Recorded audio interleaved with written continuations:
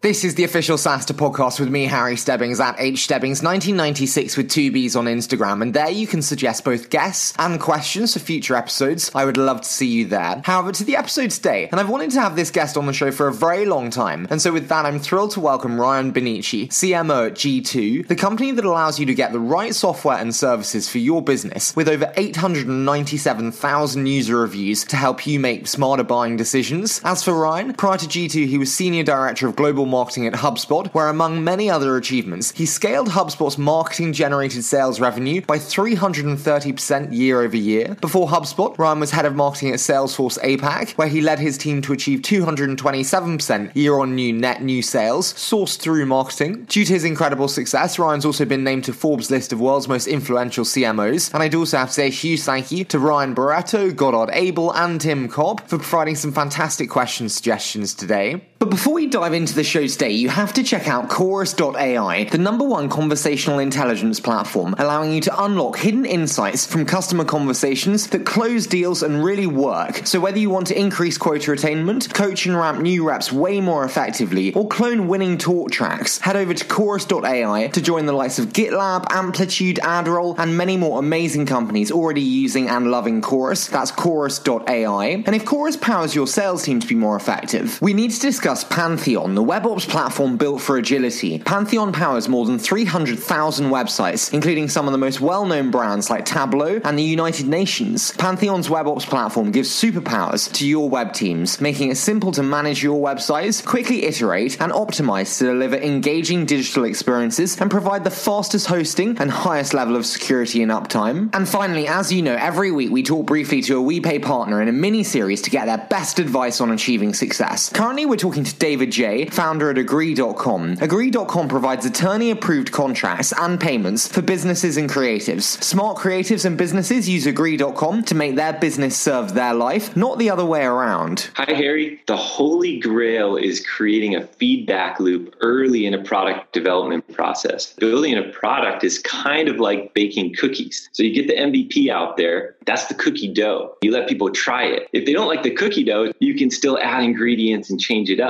But if you've already baked the cookie and you let people try it, well, now you can't make any changes because you can't rebake the cookie. Things start to crumble, things start to fall apart. Absolutely love that analogy, David, and absolutely being decisive is really important for successful growth. And for more on successful growth, WePay offers payments you can bank on. Now a JP Morgan Chase company, it offers you payments with bank scale and SMB distribution channels in addition to modern technology. Visit WePay.com/Harry to find out more. That's WePay.com/Harry. However, you've heard quite enough from me, so now I'm very, very excited to hand over to the very enigmatic Ryan Bonnici, CMO at G2.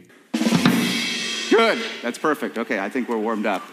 Ryan, what can I say? I've been looking forward to this one for a very long time. I've heard so many great things from Aaron at Excel and then also the wonderful Goddard Abel. So thank you so much for joining me today, Ryan. Thanks for having me. Not at all, but I promise this will be Harry being the more confrontational and argumentative version as we just discussed. But I want to start today with some context. So how did you make your way from the wonderful world of Australia to become one of the leading CMOs in SaaS today with G2? Where do I even begin, man? I started my career about 10 years ago. I was a flight attendant with Qantas International, very random. Always knew when I was really young, probably like when I was like 12, that I wanted to be a CMO. And even to make things weirder, I knew that I wanted to be a CMO by 30. And so, yeah, I guess over the last 10 years, I've kind of like worked my way up and around. So starting my career in Australia with Qantas, then I moved to Microsoft, then I moved to ExactTarget, spent some great time there building the team out in APAC. AT was then acquired by Salesforce, as you know, and spent a good another 3 or so years at Salesforce leading their APAC marketing, so across Japan, Singapore, Australia, and Asia. And then right about the time HubSpot was launching into APAC, they brought me on board as their first marketer, and then again did the exact same thing I did with Salesforce at HubSpot, so built their APAC team. And then I got this really interesting opportunity to move over to the US with HubSpot and lead global marketing, global digital, global PR, PR, global brand campaigns and social and all of that fun stuff. So yeah, jumped at that opportunity. And that was 2.5 years ago now. And so yeah, in the last 1.5 years, joined G2 as their CMO. And you know what? I don't think I am looking back to Australia.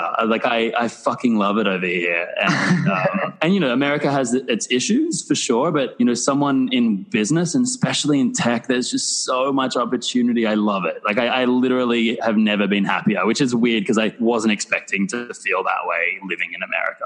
So there are a couple of things I want to unpack, and I didn't expect to go off schedule this early, but we're going for it. You said that about being a CMO at 12, Ryan. Very interesting 12-year-old that you were. No, I'm a weirdo. Why the fuck did you want to be a CMO at 12? Like, what was it in your mind that made it that attractive thing? You know, it's hard to say because, you know, my memory isn't perfect. It's actually far from perfect. I think it maybe had something to do with back then anyways, right? Which would have been, gosh, like 18 years ago. You know, digital marketing wasn't really a thing. So I think most of my exposure to marketing was magazines, it was billboards, it was TV. And I think I just loved like the creativity of it, the storytelling elements of it. And I loved that it just was so public. And I don't know, you know, when I was younger, I wanted to also be a pop star and a famous singer. I still long to be like a famous celebrity, but you know, that's never going to happen.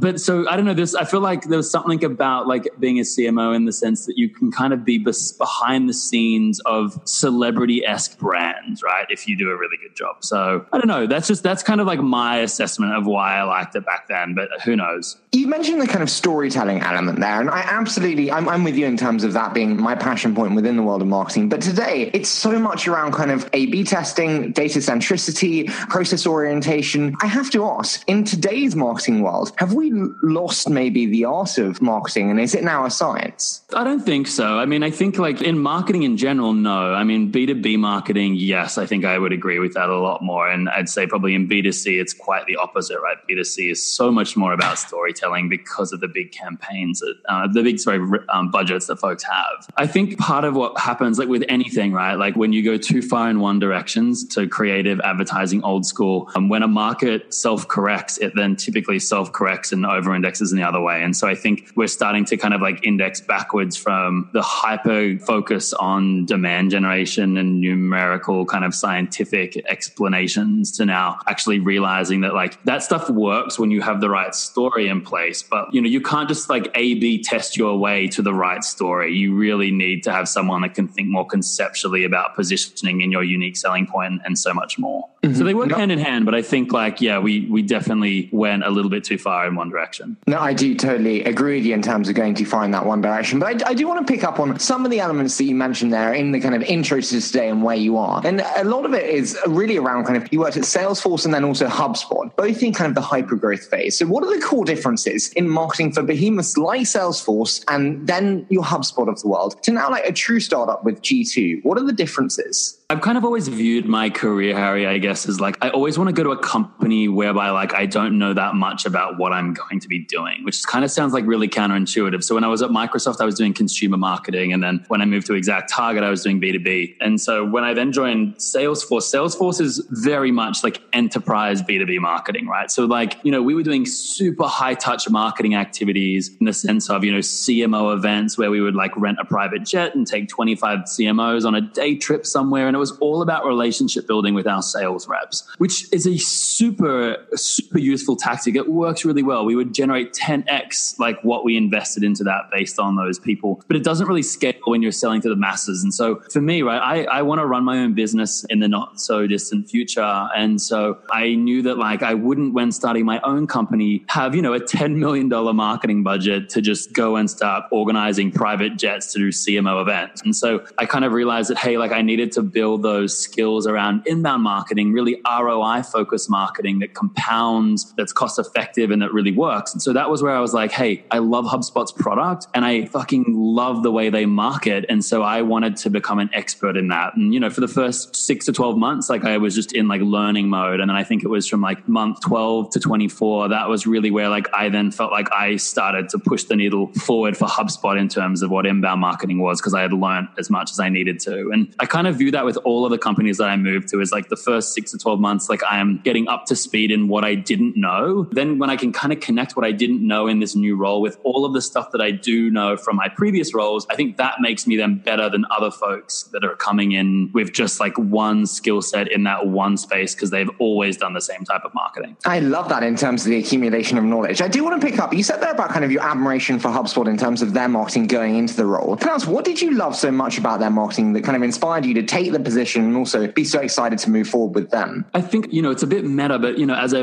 marketer, HubSpot marketed to marketers. And, most of the companies that I've worked for, marketers have been my target audience. And so I think it just naturally felt right to me because I'd already been consuming a lot of their content organically because I was, a marketer and I was going to Google and I was searching for things that I was doing within my job, whether it was writing a press release or organizing an event or, testing subject lines. And HubSpot was always there to help me up level. And so I think that's just naturally why it made sense to me of this is a cool company, not only in product, but also just from a philosophical point of view. I also did hear from Tim about kind of your time at HubSpot and how you, as you said, kind of moved the needle, especially on the inbound side. Can I ask, what did you do there that you think worked super well? And was there a big takeaway for you from moving the needle on the inbound side for HubSpot? Yeah, sure. So, the way that HubSpot, and I guess most companies kind of think about some of this is that, so I was in Asia Pacific based in Sydney. And so for the first year, actually, I didn't really do anything. None of the regions really do anything to drive inbound in the original sense of the word. So inbound meaning blog traffic, because we had a massive and an amazing content team over at headquarters in Boston at HubSpot. So that first year, I was really fortunate to be able to already have a lot of visitors from APAC coming to the site because of all of the US global English content. And so my team's role was actually really much more middle and bottom of funnel in that first year. It was about these people that have already been pulled in. How do I now convert them into marketing qualified leads for our local sales teams? So I kind of did that in that first year. And it wasn't until about maybe 12 months in where, we were crushing our numbers, doing a really good job there. And I start to get bored when I'm hitting my goals. And so that's when I start to putting my fingers in other people's pies in whatever business I'm in and starting to explore and just see where is there a problem that needs fixing? Because I like fixing meaty problems. And I realized at that point, 12 months in, that, our blog traffic and our leads had flatlined in the sense of comparative to where they were, the years prior. And so that kind of made me do this massive sort of content research project over a couple of months where I wrote a really in-depth article about this for Entrepreneur magazine, but how I exported basically all of their GA data, all of their CRM data and connected it all up and basically worked out that there was a bunch of topics that we were creating content about, whereby we'd already reached our ceiling for the total number of eyeballs of people searching for those topics. So that kind of then led me to start to research what are some other areas that we have never gone down into because they don't seem like they're connected to our product. But in fact, our buyer, marketers, business people actually goes to Google and searches for maybe even when they're not looking for marketing automation. And that was kind of really the project that led to my team in Sydney building HubSpot's first true lead gen free tool, which was HubSpot's free email signature generator, which cost us $6,000 and within a couple years drove more than $64 million in net new revenue, completely organically without any advertising. And it was because we saw a need that we hadn't created content or a free product to solve. And it was that 70,000 people every month were going to Google and searching for email signature template, email signature generator. So we created a really cool free version that then, naturally all the things that go into your email signature is a lead form. So it was just a beautiful lead generator for us. And then we started building HubSpot's out of office email reply generator because there's even more people, hundreds of thousands every month that go on vacation and they go to Google and they search for an out of office email template. So we created an out of office email template builder. And that was around the time that I left. And then, since then HubSpot has built an invoice generator and a bunch of other things. So, that was to your question. Sorry, that was a bit of a long-winded response, but that was sort of kind of my journey towards driving impact for HubSpot on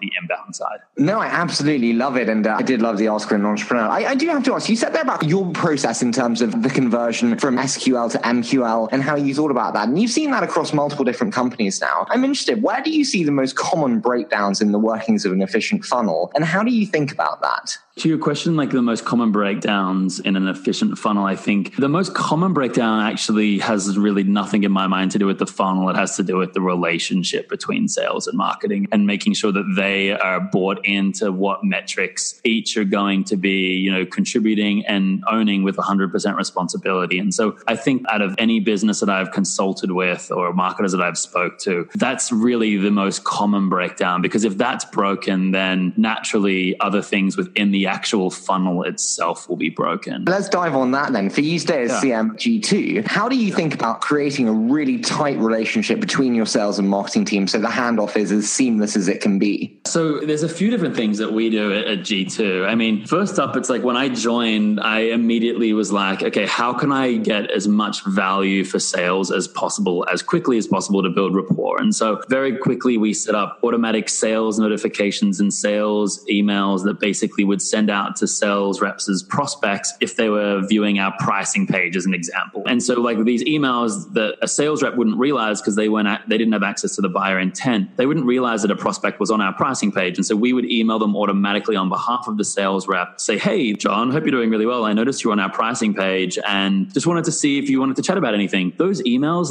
had an 80% email send to meeting book rate for the sales reps, and they still do today. And so that's just like a little baby example of when I joined, one of the really quick things I did to build rapport. And then immediately sales is like, fuck, this new CMO is awesome. We're getting in front of these people. They're responding. They're booking time on my calendar as a sales rep. Normally I have to hassle people, but now they're actually booking time on my calendar because they received this really timely email from me, which, hey, they didn't even know was automated. So that's just one little example. But I think you've got to just have skin in the game and truly believe that if sales doesn't hit, nobody hits. And so I've kind of always been a big believer in that. And so, I will spend a lot of time early on sales calls, getting to listen to what our prospects are saying, what sales is saying, and helping them in that process and building together. And now, fortunately, I've got an amazing VP of demand gen under me who does that. So I am not as involved. The early days, I was super involved in that. If a CRO and a CMO aren't aligned, that's really the only thing that can get a CMO fired in my mind. You can't get fired for branding or anything like that because, branding's subjective, but demand and that relationship, I think, is the most important thing. So yeah, I really focus on building that early on. No, I love that in terms of the importance of that relationship. The other element that you said was you kind of get antsy and look for other things when it's too easy to hit the targets, so to speak. Targets and kind of KPI setting in the marketing world is a really interesting one. We had Joe Chernoff from Pendle on the show, and he said that you have to tie a marketing KPI fundamentally to revenue. How do you think about KPI setting for your marketing team? And do you agree that it has to be tied to a number directly related to revenue? I don't think every element of my team has to be, but the demand gen team that I mentioned before, which is led by an amazing marketer on my team called Adam Goyette. So that team it's we're not handing over MQLs, right? I couldn't give a shit how many MQLs my team generates. I care about how much a marketing sourced pipeline is my team sourcing for sales. And by sourcing, I don't mean they downloaded an ebook and then a salesperson had to call them and try and prospect them. I mean, literally someone has come to our site at some point and they've literally said, I want to speak to sales,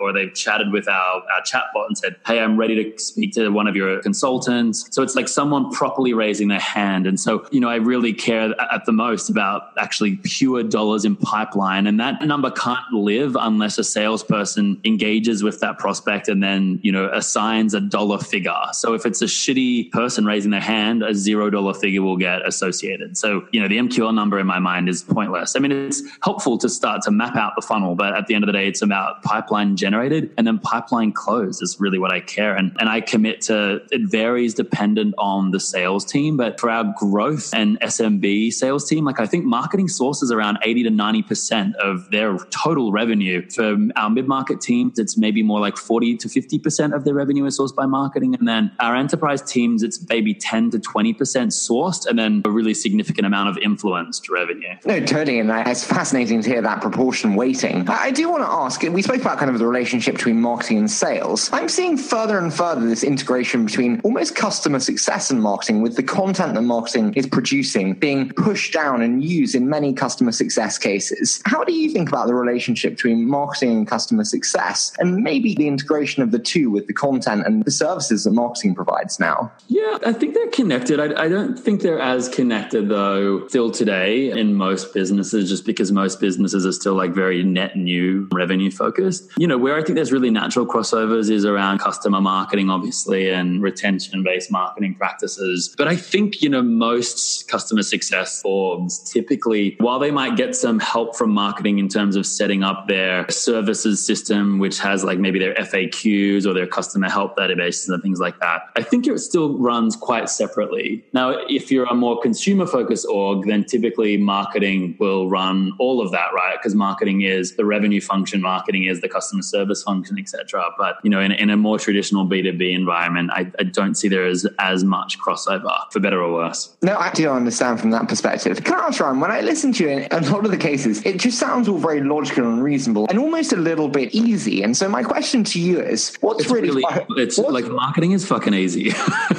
I was going to say, what's fucking hard? Great question. I think the hard things are, and this is going to sound arrogant because I don't find these hard, but I think they're more like taxing things to do. But I think hiring is hard in the sense of hiring is the most important thing that I view as my role as our CMO, or one of them, like that. And I think helping drive our product forward is the other. Hiring, it's really not hard for me right now because I have hired an amazing team. So anything you see from G2 has nothing to do with me anymore. It's that I've hired really fucking brilliant marketers. And that was brutal last year. I needed to start taking Zoloft medication because I was so stressed because I was hiring. It's really hard to hire great people, right? And so I met probably with 1,000 people last year to then eventually hire 70 of them. Getting to the team where it is today, right? When I started at G2, we had 5 marketers and now we have around 75 marketers. That was all recruited within 14 months. So I'm not great at maths, but that's a lot of people every month. And so that was hell. That was hard. And you know what? I don't think most people find hiring that hard because they lower their standards and they don't have a really high bar for who they hire on their team, which is what fucks them over in the long run. Excuse my French again. Can I ask, that is a shit ton of people to interview. What did you learn in terms of what it takes to really discover and detect the best? And did you have methods or processes in terms of really determining beneath the BS whether someone's actually got the substance to do what they need to do? Yeah, I have to credit all of this to my old boss, Kip Bodnar at HubSpot, who's their CMO, just for training me around hiring. And by training me, I mean he just would say no to everyone that I wanted to hire for years until I eventually learned what a good employee, good marketer was. And so, I think we have a similar style, he and I, now in terms of interviewing.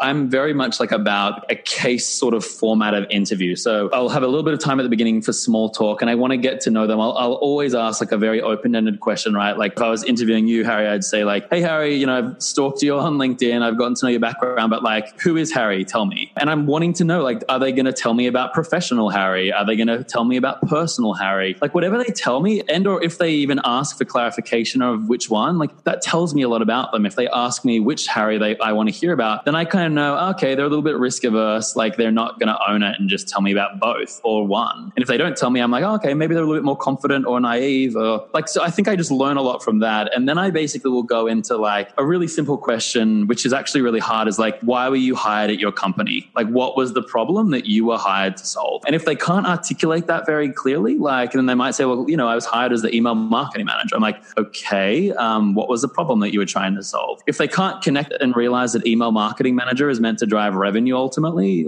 then I'm not going to hire them. I'm probably going to hang up 15 minutes later and I'll be really friendly and nice. And I'll just say to them hey, really enjoyed catching up with you. You're probably not the right person for this role because when I asked you about this, what I was hoping for was this. Let me know if I've gotten anything wrong here, but that's my perspective, is that you don't have enough experience here. Most of the time, 90%, they'll be you're right, I do need more experience there. And it always ends well. And sometimes they'll challenge me and they'll say, actually, you know what, I'm just really nervous right now. And I did crush it with this metric and let me show you. And there's been some of those examples where I've then hired the person. But I really regardless of if they're a social media manager or a demand gen person or an ops person, if they don't understand their role in driving the business forward and they can't connect the dots to me and walk me through the funnel, because every role has a funnel in some way or another, then that's how I can just tell if they're ready to be on my team or not. God, I think it'd be so much fun if we did a round 2 where you interviewed me for a role. That would be absolutely terrifying. Never going to happen, Ryan. I want to ask you, because you said about the 1,000 people there. How do you build such a high quality candidate pipe? That's the biggest thing that I hear founders say, literally, is where do I even source the candidates?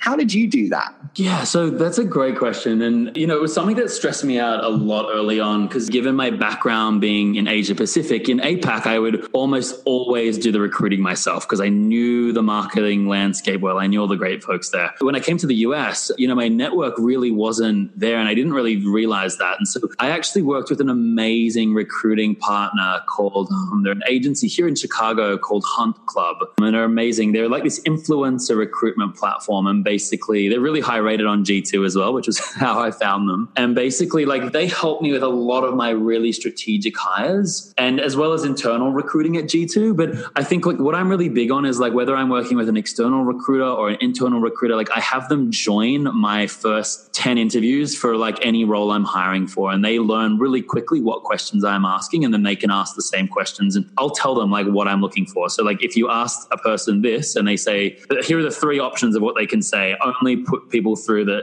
answer A versus B and C. And so I try and just make it really simple because it's a hard job recruiting, right? And especially with for a new leader when you don't know their style. So I've found working really closely with recruiters and helping them understand what you're looking for and just being really involved is key. But again, I would spend a day a week, 1/5 of my week early on was recruiting, which was hell because, I was trying to build a team, change strategy, get connected with sales and do all the things. And I think that's just the reality of a new executive going into a fast growth company. It's a bit crazy. The other element that also struck me, you said crazy there, and you also said about moving from 5 to 70 in terms of marketing. How did you think about kind of building culture and that team camaraderie in such a short time with people that haven't worked together and are all new to the same company? How do you think about building that fabric and culture in such a new but big team, actually? We're really fortunate, I think, at G2 in that we have a really distinct and really strong peak culture. And peak it stands for performance, entrepreneurial spirit, authenticity, and kindness. And so we hire really great people already. So,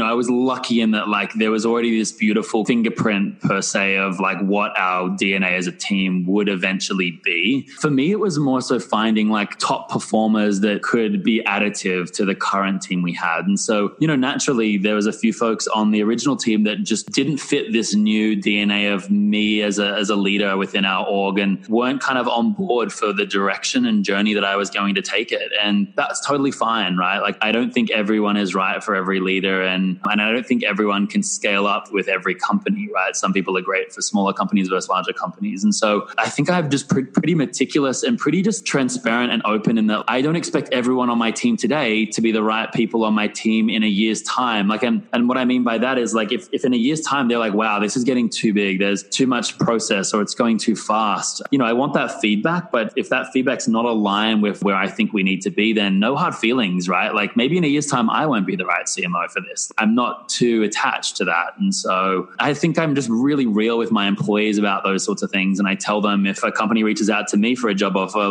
why I decided to stay at G2 and what I factored in so that they can do the same thing and factor into their decisions when they're thinking of leaving, maybe the same things that I would factor into my decisions. Because I've learned from my own career of it's not always better to leave a company that you love for another role that's going to pay you 50% more. They're paying you more money typically because their culture sucks or they want you or it's not going to be as good as it possibly is. And that's why they have to pay for you. So that's sort of how I think about it. No, listen, I absolutely love it. And I'm super envious of how kind of at peace and chilled you are with yourself. I'm completely the opposite. I'm permanently frantic. I do want to touch on one thing though, Ryan, which is before the quickfire. And it's obviously G2 rebranded, G2 Crowd, now G2. So how did you approach the rebrand? And what was kind of the biggest lessons that you really took from the process? It's a big thing for any company to go through, especially at the stage that G2 is at. Yeah, it definitely was. It was a few different things. And it's funny because I've always kind of had a bit of disdain. Maybe it was jealousy, I'm not sure, or just pure disdain. But I've always kind of been a little bit anti branding CMOs. And I always viewed myself as the demand gen CMO. I love numbers. I love to show results. I need to drive revenue. I get a lot of personal value and worth from being able to show my bottom line contribution to whatever it is that I'm working on. And so that was naturally the most important thing for me first up when I joined G2. And then once I got, demand and traffic and everything humming, the next thing for me that I kind of realized was that, we started as a reviews platform 6 years ago, right? Because B2B buying was broken. There wasn't enough transparency. The analyst firms, whom I won't mention, are completely pay to play. Everyone knows that. Everyone knows that. And they hate having to pay to play that game. But they have to do that because there hasn't been anyone like G2 to try and kind of rinse out the scum of the analyst firms. And so that was like, what started the company. But I think what I like realized over like my first sort of 6-12 months after joining was that reviews are just a means to an end. Like reviews are useful, but they're only useful because they help you find software. So I was like, okay, maybe we need to make our branding more about the software. And then I kind of was like thinking about it more and spitballing it with my team. And I was like, but no, software also is just a means to an end, right? Like you and I right now are talking on Zoom. I love Zoom. Eric Wan is speaking at our conference in Chicago next month. Wicked platform. But if you and I were in the same office together, like we wouldn't be on Zoom. Like it is a means to an end for you and I to connect. Just as like I have Google Docs pulled up on my screen right now because I didn't have a pad next to me and I'm using it there. But the point being is that like software, if I'm buying marketing automation software, I don't actually give a shit about the software. I care about the output of the software. Like, does it drive me revenue? If I'm buying accounting software, I care, like, does it help me close my books faster? And so it was kind of like a bit of a revelation that myself and our CEO was having, that we were like, wow, we've kind of made this too much about reviews. And actually, we need to get back to the essence of like, why do people start companies in the first place? And they start them because they're passionate about doing whatever the company is that they created. Software is a means for them to find that out and to create and to live their dreams. And so that's sort of what was kind of, I guess, the catalyst for us focusing more on like, we are a platform for businesses to reach their potential. And the reality is you can't reach your potential in business without people, without products. And by products, I mean software, and without process. And by process, I mean strategy, right? So you need smart people. They need to have like the right strategies, and they need to have the right products, tools, services, etc., to execute on those strategies. And so that was really the catalyst of the rebrand early on. I mean, I personally didn't love the look and feel of our brand anyways, but I think a rebrand that just comes from like an aesthetic purpose doesn't have as much weight behind it. Not to say that you shouldn't do it, but I think it's harder because you'll come across, I think, more folks that don't get it. Whereas I kind of like fundamentally changed internally, like our mindset about who we were as a company. And so the old brand just no longer felt adequate enough to be who we knew we could be, because we're building a $10 to $30 billion like marketplace business. We see ourselves, and TechCrunch called us like the Amazon for B2B. So like for us to like fill those shoes, and we've got a really fucking long way to go, and we realized that, but we really realized that we needed to think about ourselves in a much more consumerized way. So now we're really focused on how we can consumerize B2B buying, because it's still broken, even though it's more transparent thanks to us. The fact that I still have to speak to 10 different sales reps and do 20 different demo calls and all of that, like that's broken. And we're building a new way for that to work for buyers, to empower buyers to have more control than sellers. And I'm really excited about that. I'm sorry, last question before the quick fire. I know I keep saying that, but I have to have one more. And it's, you and the team have achieved so much over the past 24, 36 months. I want to ask, in terms of the achievements, and once you achieve what you do you pat yourself on the back? Do you take that moment of appreciation for what's been achieved, or is it always eyes on the prize, goals ahead? How do you think about taking stock versus just always going for the next goal? I mean, I think I've gotten better with that lately, especially with such a large team. I don't know. I like to pat myself on the back. I like to pat my team on the back, and then I like to climb a new peak. And that's kind of all about our company mantra and philosophy, is that like, hey, like once you solve and climb that peak and you get to the summit, fucking celebrate. Like, and then like, let's set our sights on a bigger mountain and climb to that next peak. And so kind of just like is like truly in the DNA of our company. And that comes from our CEO, Godard, who I know you've spoken with before. And so,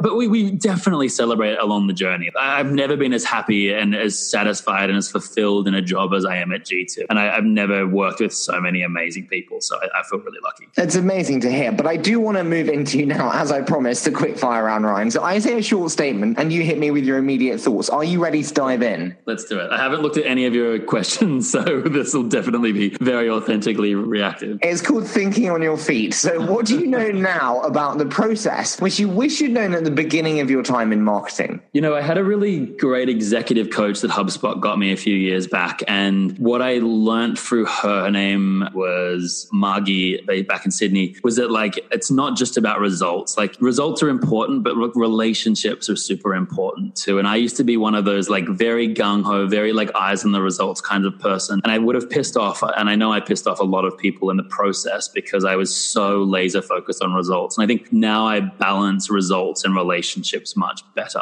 than I did. What's the biggest BS that you hear in the world of marketing continuously? I'm not sure if I can actually like pinpoint it as to one thing. I mean, there is a shit ton of BS in the industry. I think for me, kind of like what I alluded to with my hiring question questions and stuff like that is nothing's BS if the person can explain it, right? And so when I'm interviewing a social media manager, right, like when they tell me like, yeah, my goal was to increase engagement, that sounds like BS to me. But then my follow-up is, cool, like what is engagement to you? And if they say like likes and comments and stuff, I'm like, okay, cool. Like what do those likes and comments mean for your business? And like if it just stops at, well, that's important to us. If they can't say, well, for every like we get, we generate $5 of revenue, or 10 new fans equals $10 more revenue for us because we know that fans buy within 30 days of following us. If there really isn't substance to anything in marketing, I think it's BS. Yeah, sorry, I can't give you a perfect answer there in terms of like one thing, because I think there's just like a lot of BS folks in marketing. They're good at spinning. Tell me, ABM, is it the buzzword of the day, or is there real substance behind this, do you think? No, definitely not. I mean, it's a buzzword because ABM now is taking on more of a software-oriented perspective. But ABM has been around for decades.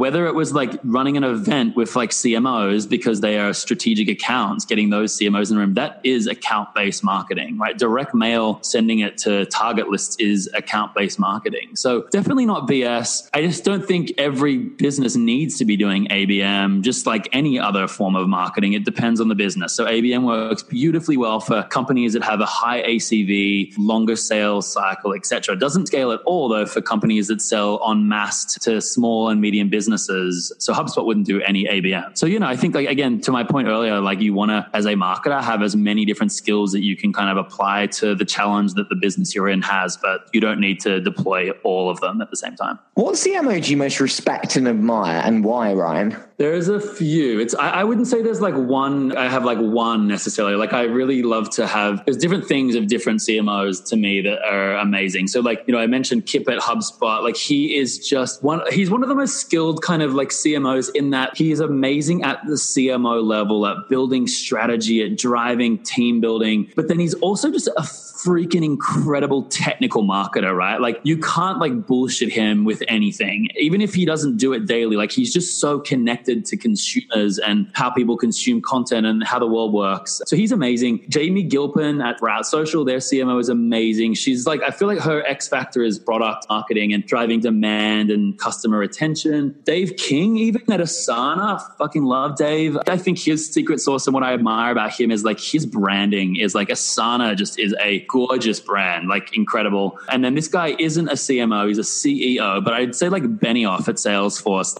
he's essentially the CMO there, which is why they have a new CMO every year because they don't last very long. But like, I think he's just brilliant at storytelling and at reinvention from a company perspective. And I think most CMOs are lacking in that. So yeah, there's just a few examples, but Kip's probably my number one. I love that guy. No, I couldn't agree more on Benioff. And I've got Dave on the show tomorrow, so that's exciting to hear. Awesome. I do want to ask one final question. What do you think is the optimal relationship between CMO and CEO? I mean, in my world, and the way I like to think about it is that I think the CMO should become the CEO eventually, and that's what I would like at G2. No. But I think like the CMO is this really interesting position whereby like their fingers are kind of across all of the business, and a good CMO is connected to, pre-customer, post-customer, product strategy. And I really think today, like the CMO or the chief digital officer is really well suited to be able to step up into a COO or CEO role. But to the relationship specifically, like if I think of mine and Godard's relationship, I'd say we're connected at the hip. We very rarely don't see eye to eye.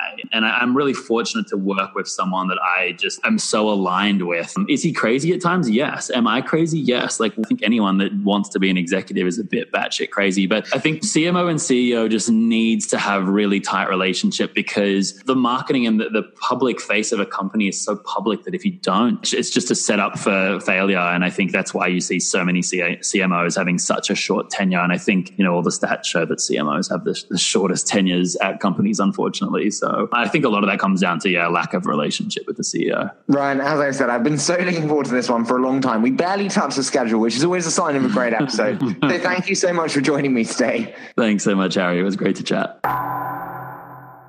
What can I say? I said it at the beginning, I'll say it again. Huge fan of Ryan right here. And if you'd like to see more from Ryan, which is a must, you can find him on Twitter at Ryan Bonnici. Likewise, it'd be great to welcome you behind the scenes here. You can do so on Instagram at hstebbings1996 with 2 Bs. However, before we leave you today, you have to check out Chorus.ai, the #1 conversational intelligence platform, allowing you to unlock hidden insights from customer conversations that close deals and really work. So whether you want to increase quota attainment, coach and ramp new reps way more effectively, or clone winning talk tracks, head over to Chorus.ai to join the likes of GitLab, Amplitude, Adroll, and many more amazing companies already using and loving Chorus. That's Chorus.ai. And if Chorus powers your sales team to be more effective, we need to discuss Pantheon, the WebOps platform built for agility. Pantheon powers more than 300,000 websites, including some of the most well-known brands like Tableau and the United Nations. Pantheon's WebOps platform gives superpowers to your web teams, making it simple to manage your websites, quickly iterate and optimize to deliver engaging digital experiences and provide the fastest hosting and highest level of security and uptime. And finally, as you know, every week we talk briefly to a WePay partner in a mini-series to get their best advice on achieving success. Currently, we're talking to David J., founder at Agree.com. Agree.com provides attorney-approved contracts and payments for businesses and creatives. Smart creatives and businesses use Agree.com to make their business serve their life, not the other way around. Hi, Harry. The holy grail is creating